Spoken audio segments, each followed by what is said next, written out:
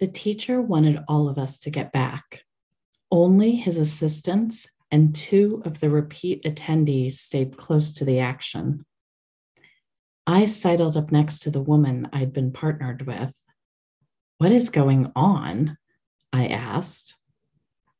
She casually said, "An exorcism."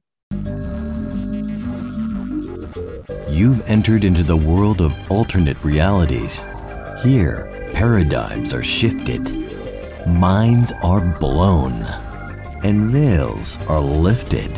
Actual supernatural experiences are brought to life through storytelling by the people who experience them.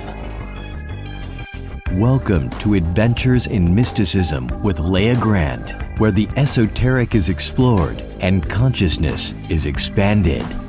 Visit adventuresinmysticism.com to further your spiritual development through Leah's latest offerings. And now we continue with this episode's mystical adventure. Being raised Catholic, as well as going to an all-girls Catholic school, you would think I'd have received more of an education on exorcisms than I did. However, I don't recall any teachings on them. What I do remember is the movie The Exorcist. I have never been a scary movie person, and that movie was scary to me. I knew otherworldly beings existed, but I wasn't aware until that movie that they could hop into someone's body and use it like a playground. As I became more immersed in the world of light workers, spiritual gurus, and energy healers, I became familiar with the practice of clearing negative energies and removing entities. These practices typically involved crystals, chanting, and sage. The energy didn't fight back, and in many cases, the person wasn't even sure if it was gone, or in some cases, if it had even ever been there. And certainly, none of the clearings or entity removals I witnessed had the intensity of what was going on in the Exorcist movie. So after a time, I convinced myself that had all been a Hollywood exaggeration. Only it turns out it kind of wasn't. I innocently signed up for a week-long spiritual retreat taking place in the Costa Rican jungle. There wasn't much detailed information about what took place at the event, but the website listed pretty standard stuff: lecture, yoga, meditation, spiritual exercises, alongside gorgeous photos of the location. I had met some people who had attended this retreat previously, and they gave it high praise. I didn't think to ask for specifics, but they insisted I go. One of them was even going back. I was used to putting myself into unknown situations in the name of spiritual development, so I forged ahead. At the time, one of my friends and I were on the spiritual path together, so I convinced her to come with me so we could room together. All seemed calm upon arrival. The location was amazing, with an invisible pool that overlooked lush green scenery for as far as you could see. The rooms had comfy beds and balconies and their own private baths.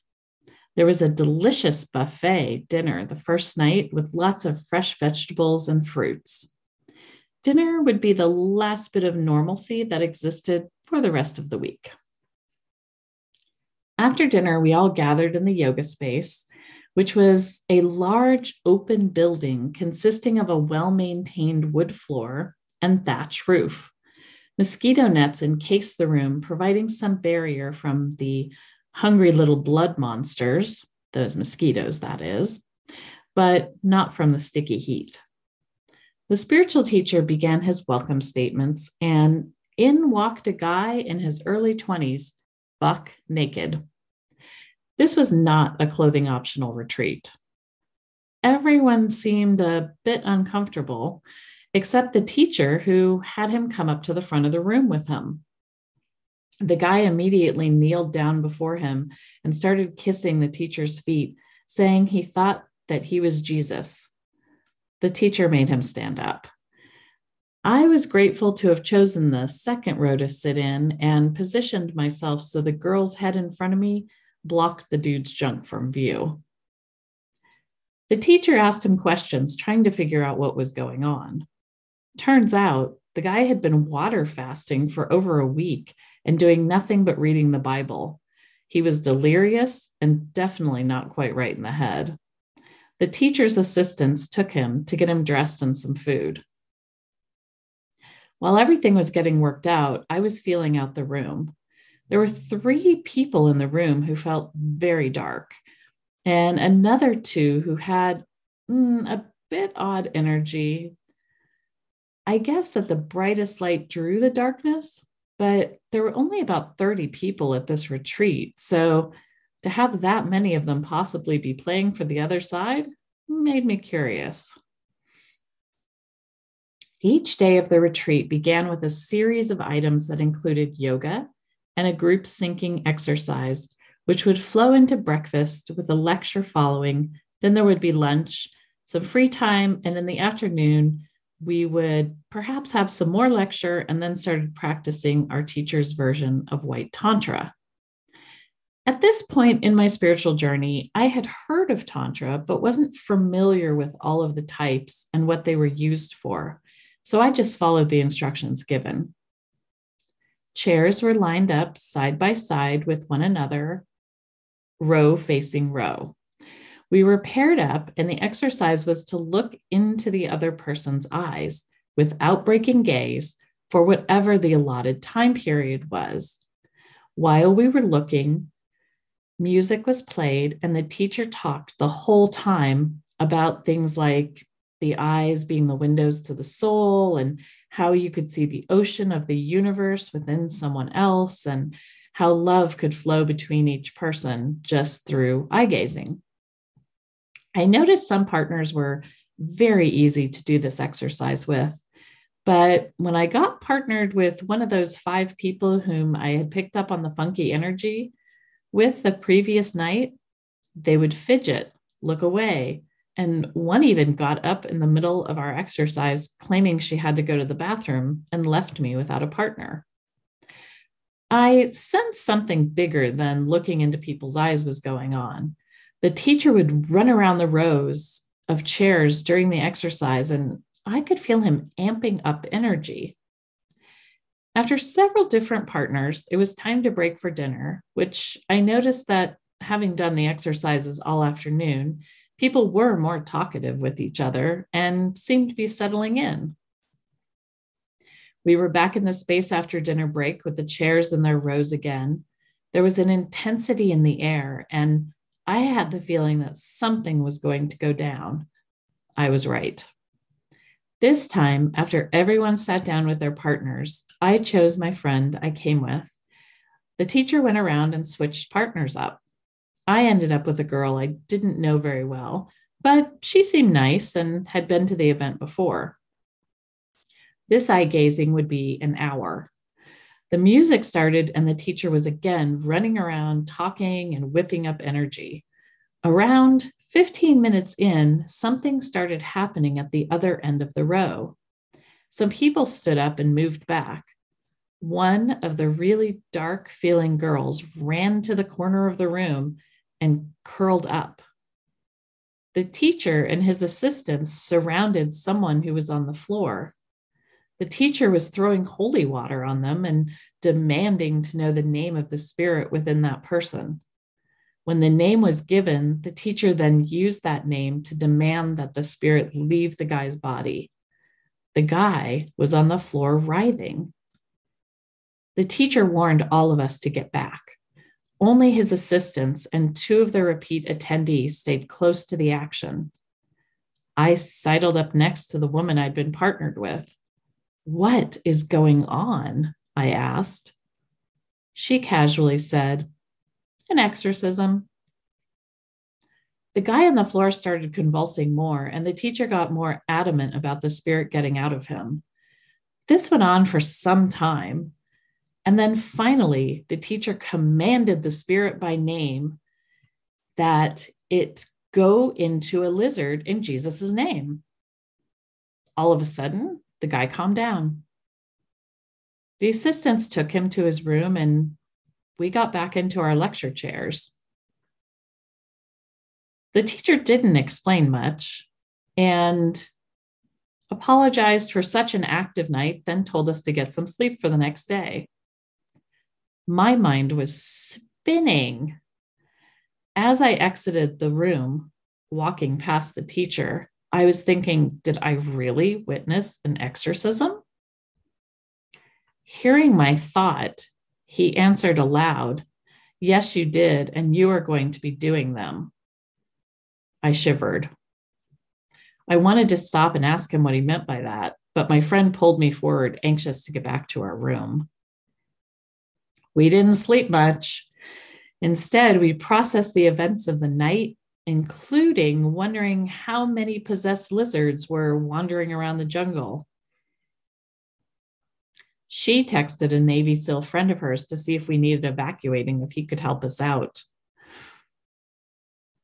The guy who'd been exorcised was back with the group the next day, as if nothing had happened. Also back with us was the naked dude from the first night. He seemed like he was aligned with reality after 24 hours of sleep and regular food intake, but I steered clear of him just in case all of his sanity had not returned. I had this hope that the crazy was done, yet the sizzling crackle of tension in the air told me that there was more to come, much more.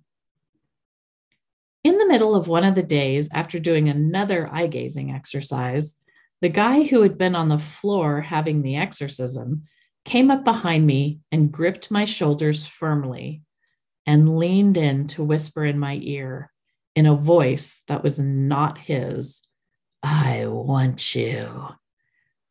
There was nothing sexual about his tone. It was more evil and possessive sounding. I wrenched myself away from him and told one of the assistants what he'd said. She brought me to the spiritual teacher to relay the story. He seemed unconcerned, but said he'd take care of it. From what I gathered, if a spirit was cast out, it could return if the person it was in allowed it. Most entities don't just get into people. They get in when the person has left their body.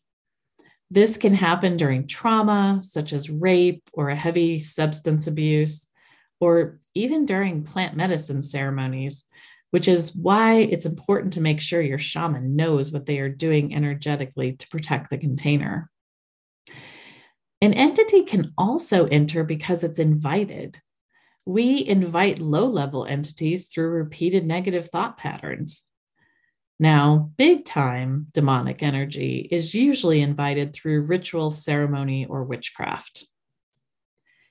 Taking care of it apparently meant having more exorcisms.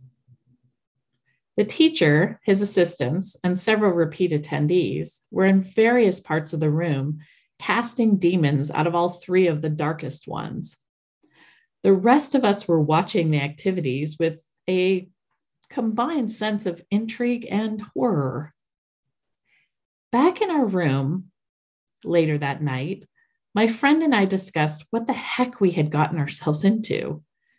The weirdest part of the entire evening was how familiar it had felt for both of us, like a déjà vu.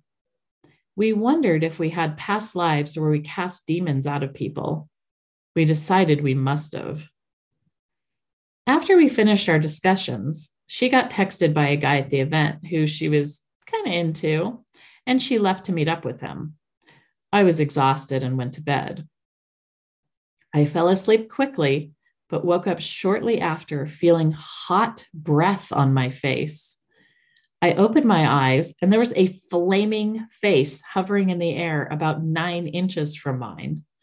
Part of me said there was something to fear, but a bigger part of me assured me that this was nothing to be scared of and to stay out of fear, as that would feed it. So Here I am, alone in my room, face to face with this flaming head, and I look at it, exhausted, and say, I am far too tired to deal with you tonight. I command you go back to where you came from in Jesus' name. The red faded quickly into the darkness of the room. I breathed a sigh of relief. But then I got up and got my Bible and slept with it under my pillow. I had no idea whether that would keep any future visitors away, but it made me feel better. The next day, the teacher pulled me aside and asked me how my night was. I shared what happened with him and how I handled it. He told me that I was ready to help. He explained that for whatever reason, there were all these people who had demons inside of them attending this retreat and attracted to his other events. I would later understand why, but that's another adventure. Apparently, he said that I have the ability to drive out negative energy by being a conduit of pure love. I rejected the whole nothing but love and light and rainbows and unicorns movement, and this was sounding too close to that for me. Plus, I didn't know if I wanted to be messing with that kind of energy and those types of entities. He could feel my skepticism and told me that the next eye-gazing energy we did to just focus on pouring pure love into the person I sat across from through my eyes. I agreed I could do that. Evening came and we returned to the big room after dinner with the chairs lined up and ready to go. I sat down across from a woman I'd had some nice conversations with at dinner. The teacher came over with one of the dark feeling girls and sat her in front of me and sat the other girl with someone else. The girl squirmed across from me. We hadn't even gotten started yet. Could she feel my energy and it made her uneasy? Moments later, the music started and we were instructed to lock eyes. I took a deep breath and dove in. I relaxed and at first focused on being a channel for pure source energy and divine love. When I felt like I was tapped in, I relaxed, softened my eyes, and just let the energy pulse through me into her. She kept my gaze at first, but tears started streaming down her face. And within maybe about 10 minutes, she passed out. I was horrified. What happened to her? The assistants came and took care of her. The teacher came behind me and whispered, "Very good." I turned to ask him what had happened, but he was continuing to run around the lines of chairs as everyone else had continued the exercise. Throughout the week, the same thing occurred a couple more times with different attendees. If I chose my partner and he didn't make them switch out with someone, everything was fine. They might shed a few tears, but they certainly didn't pass out. But whenever he chose my match, that person would end up on the floor. I came to know who was going to be getting a clearing when we sat down together, because in light eye colored people, if they have something within them, it would cross their eyes. It looked like a dark shadow moving through their eye. It did do the same thing with dark-eyed people as well, but it was harder to see. I did finally have a conversation with one of the assistants, enough to understand that dense energy cannot stay present within a vessel filled with love. Therefore, when I'm pouring love into the person, when the entity can't take it anymore, they exit.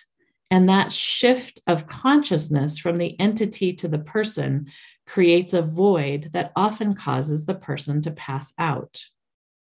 Through this experience, I also learned I don't need to do some convoluted multi-step protection process with sage and crystals and mantras.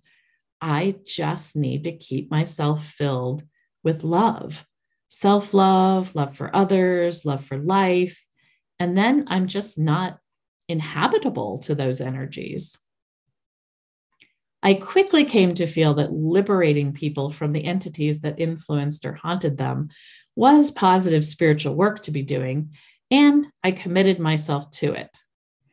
I ended up attending many more events, both in South America and in the States, over the next several years, and performed many types of these clearings of negative energies and entities, as well as assisting the teacher with casting out some of the tougher ones.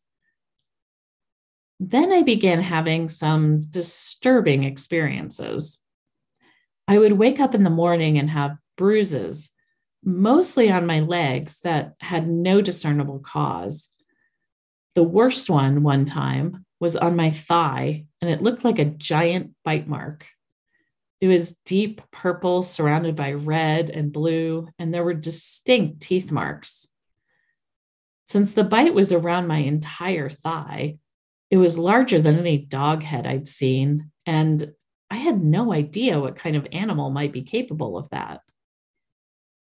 Another oddity to these marks is that when I would photograph them, the image would always show up blurry. I couldn't get a good, crisp picture of the damage. The bite mark was so disturbing that I drove across town to show it to my spiritual teacher. It was the first time I'd seen him concerned about any of the things we were doing. He assured me, though, that he would take care of it. I'm not sure what he did, but I've never had one of those same types of bruises or bites on me since. Even before the marks started showing up on my body, I was doubting whether I wanted to stay doing this type of work. I definitely knew I had done it in previous lifetimes because I just knew how to do certain things without ever being trained in this lifetime to do them. And I didn't have any fear around it. The final person exorcism I performed was at another one of this teacher's events. I can't recall if it was in Costa Rica or Mexico, but I had been paired with a woman whose entities I could see in her eyes. There was more than one. It was like lots of black floating around in there, back and forth. She, though, was wanting them out. I spoke with her before we began because this time people knew that there were certain ones of us who assisted with removals. And so they knew that if the teacher paired them with us, it meant they were ready to release the entity or entities within them. Prior to her, all of the removals had been through the passing out or of the teacher commanding the energy out of that person. Sometimes the person being worked on would throw up, but I'd never actually seen the vomit because it was always sealed up and taken out of the room immediately and buried. This woman and I were sitting in the middle of the row of chairs. The teacher told us to move to the end of the row. We did, and he placed a bucket beside her. I knew he was expecting something big, and I could feel the anticipation well up within me. Was I ready for this? I reminded myself that I wasn't doing anything besides being a conduit for source energy and pure love to do the healing. The music started and the gazing began. By this point, I could drop into the receiving and giving very easily and did so. Within 5 minutes, the woman in front of me was foaming at the mouth. The teacher stood behind her, encouraging her to keep the gaze with me if she wanted out of this. She hung in there. Her body started convulsing, and she struggled to stay connected and stay on the chair. I could see dark shadows flying through her eyes frantically. I sent them love. I imagined them being bathed in pure love. She started gagging. An assistant pushed the bucket under her mouth, and she began puking up a black oil-like substance. I can't recall, but I think someone took that bucket and replaced it with a fresh one. The convulsions continued, and she wasn't able to stay on the chair, so we moved to the floor. I continued gazing with her. Someone was behind her, holding her up. Her body jerked and contorted bizarrely, and in unnatural ways. Then she was throwing up again. This time it was a lot. Thick, black, slimy, oily substance. I was pulled back and surrounded by some of the longtime participants, and the teacher and one of his assistants took over working on the woman. Lying on the floor, completely sweaty, my mind started to figure out what it had just witnessed. I decided that this work was not what I was here to do this lifetime. Thank you for listening. Next episode, I'll share my adventure of accidentally joining a spiritual cult. Until then, remember that your spiritual journey is a supernatural adventure in and of itself. Enjoy the unfolding and embrace the unknown. Thank you for joining today's Adventures in Mysticism with Leah Grant. To go on more journeys with Leah, subscribe now. To step more fully into your spiritual role of bringing about a positive, high-frequency future for humanity, visit adventuresinmysticism.com.